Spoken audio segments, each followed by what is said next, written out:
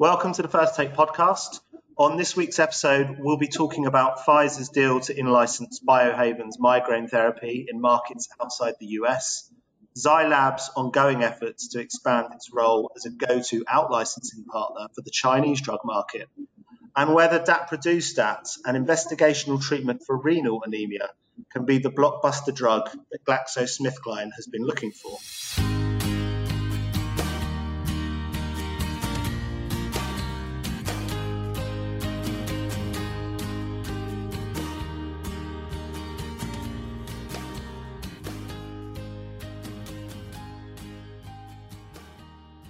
Earlier this week, Pfizer agreed to pay $500 million upfront for rights outside of the US to Biohaven Pharmaceuticals' migraine therapy, Nurtec ODT. The potential value of the transaction could exceed $1.2 billion, with Biohaven also eligible to receive double-digit royalties on sales of the product in markets covered by the agreement. Now, Nurtec was initially approved in the US last year for the acute treatment of migraine, and it's recently had its label updated to include preventative treatment of episodic migraine in adults. Michael, this seems like a pretty good deal for Biohaven, but investors were left a little bit nonplussed by the announcement, it seems. Yeah, I think that's almost an understatement. Their shares were off by, I think, 20%, or at least as much as 20% on the day. I think they finished about down like 16%. But yeah, this is it's an interesting reaction because Biohaven has this drug that is early in its launch phase. It's growing rapidly. It seems to have, multi-billion-dollar sort of sales potential baked in, basically at this point. And so they're just doing it on their own in the US. And then they got this one of the most well-resourced partners in the industry, who's now going to take over this drug outside of the U.S. And so you would think that would be something that investors were, kind of excited about, but not the case. And I think it really boils down to one thing: they were just hoping that Biohaven was going to get bought. They were hoping they were just going to sell the company and they'd get that premium from a trade sale, and that clearly is not going to be the case anytime too soon, because you would think if Pfizer was going to buy them, they would have just bought them now. And the fact that they just took over rights to the drug almost everywhere outside the U.S., that sort of makes the sale of Biohaven to somebody else not named Pfizer pretty unlikely. You would think, at least it sort of makes it less likely. So yeah, I think it basically boiled down to that. Investors wanted that short-term return, and now they are looking at sort of a longer horizon where they have this drug that's still growing, and now they have a well-heeled partner. So I think there's obviously reason to be optimistic about the future of Biohaven, but they're just not going to get that bolus of cash. And do you think this is a potential sort of try before you buy strategy that Pfizer's maybe looking at here? They I guess if things go well in Europe in particular with the drug, and things continue to go well in the US, then maybe they could come back in and acquire the company outright at a later date potentially. Yeah, for sure. That would make a lot of sense.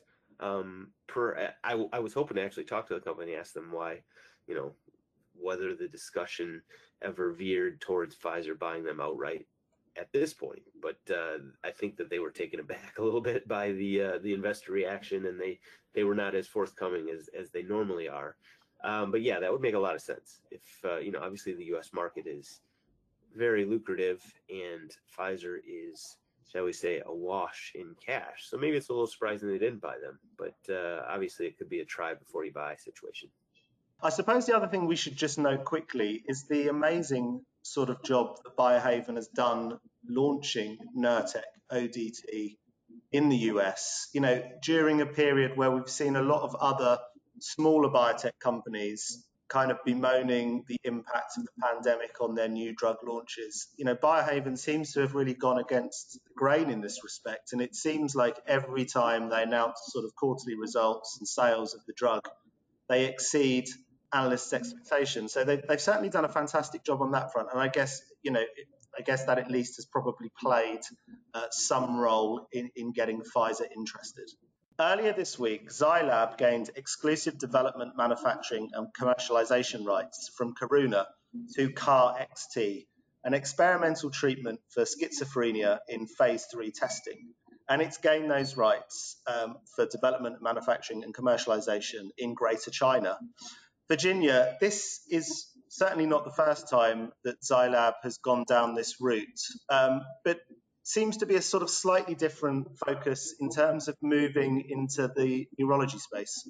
That's right. So Zai Labs was really one of the first biotechs in China to build a big business around licensing innovative therapies for the China market. And this deal with Karuna really marks their move into neuroscience as a new area of focus for them. So that'll take them beyond their current pipeline in oncology and infectious disease and autoimmune disease.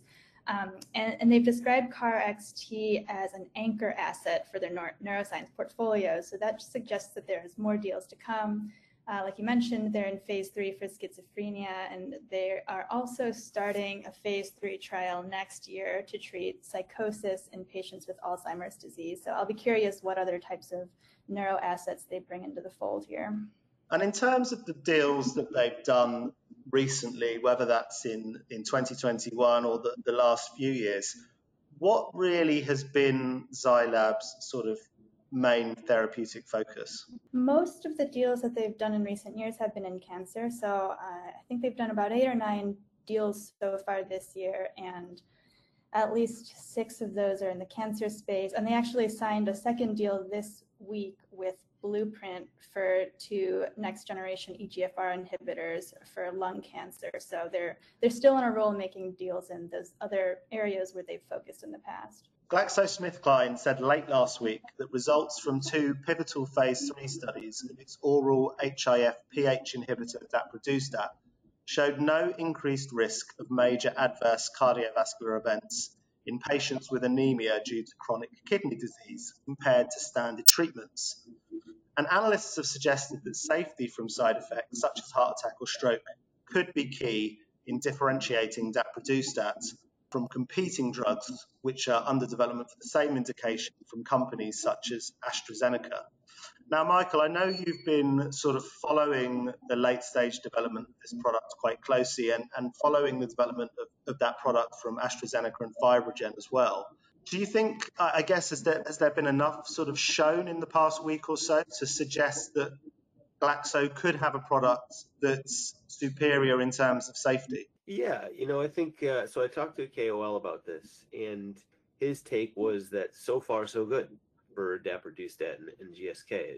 The profile looks clean, and, the safety and efficacy basically look about what they were expecting, which is, no better than ESAs, but also no worse. So, the fact that the big sales pitch for this entire class is that they'd be basically a oral replacement for ESAs.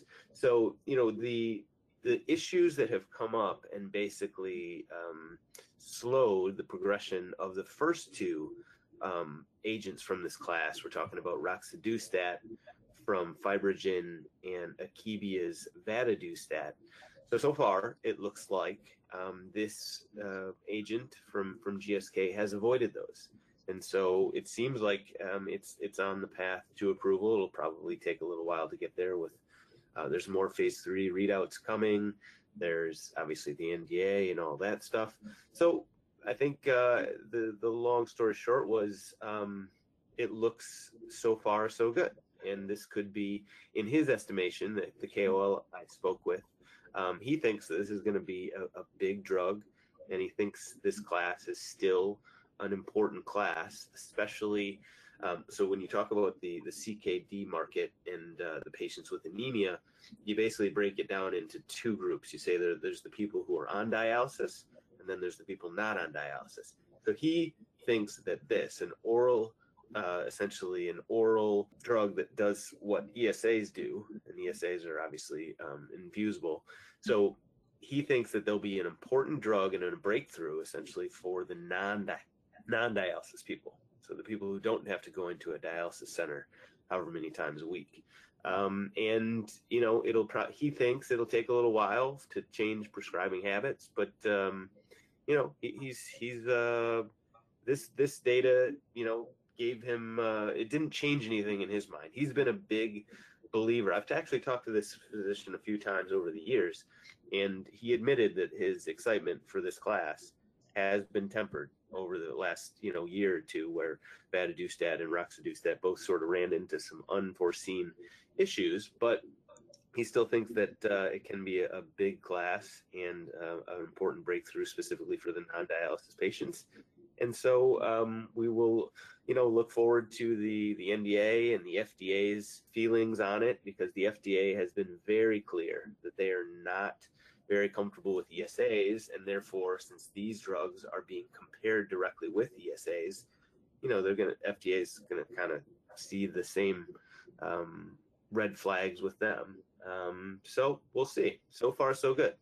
I guess certainly from a European kind of pharma perspective as well, this product got to market and looked like it could be, you know, a practice-changing therapy. It, you know, in my opinion, it would be a massive result for GlaxoSmithKline as well. You know, they've obviously sort of tried to rejig their research and development setup in recent years. They've hired some pretty impressive names from the industry. To be absolutely honest, have had very little to show for it so far. And the other interesting thing about daprodustat is that it's come a little bit from nowhere. I think expectations were quite low, and maybe because those side effect issues have kind of clouded the future of the class, the fact that it's now come along quite quickly demonstrated, to date at least, that it looks like it might be safer. It could be an absolute, you know, an absolute win for GlaxoSmithKline just when it needs it, in all honesty. I mean, when it was looking like it was going to be the third of the class to market, you know, obviously the expectations were probably a bit lower, but now it could be first, it could be second. We'll see. Akebia's vadadustat is still under review at FDA. So roxadustat was sort of soundly rejected this summer because of, as you said, some very late safety issues that the company did not disclose until the week before the AdCom. So obviously that did not go well with FDA and their panel members. Vadadustat is still under review. We'll see how that goes. It has some issues. It did not hit the non-inferiority safety margin in the non-dialysis population. So that is sort of the red flag with that one. We'll see how that goes. And then the next one is daprodustat, which, you know, was looking like third to market. Now it could be first, maybe second. We'll see. But yeah, it's clearly the expectations for the drug are on the rise.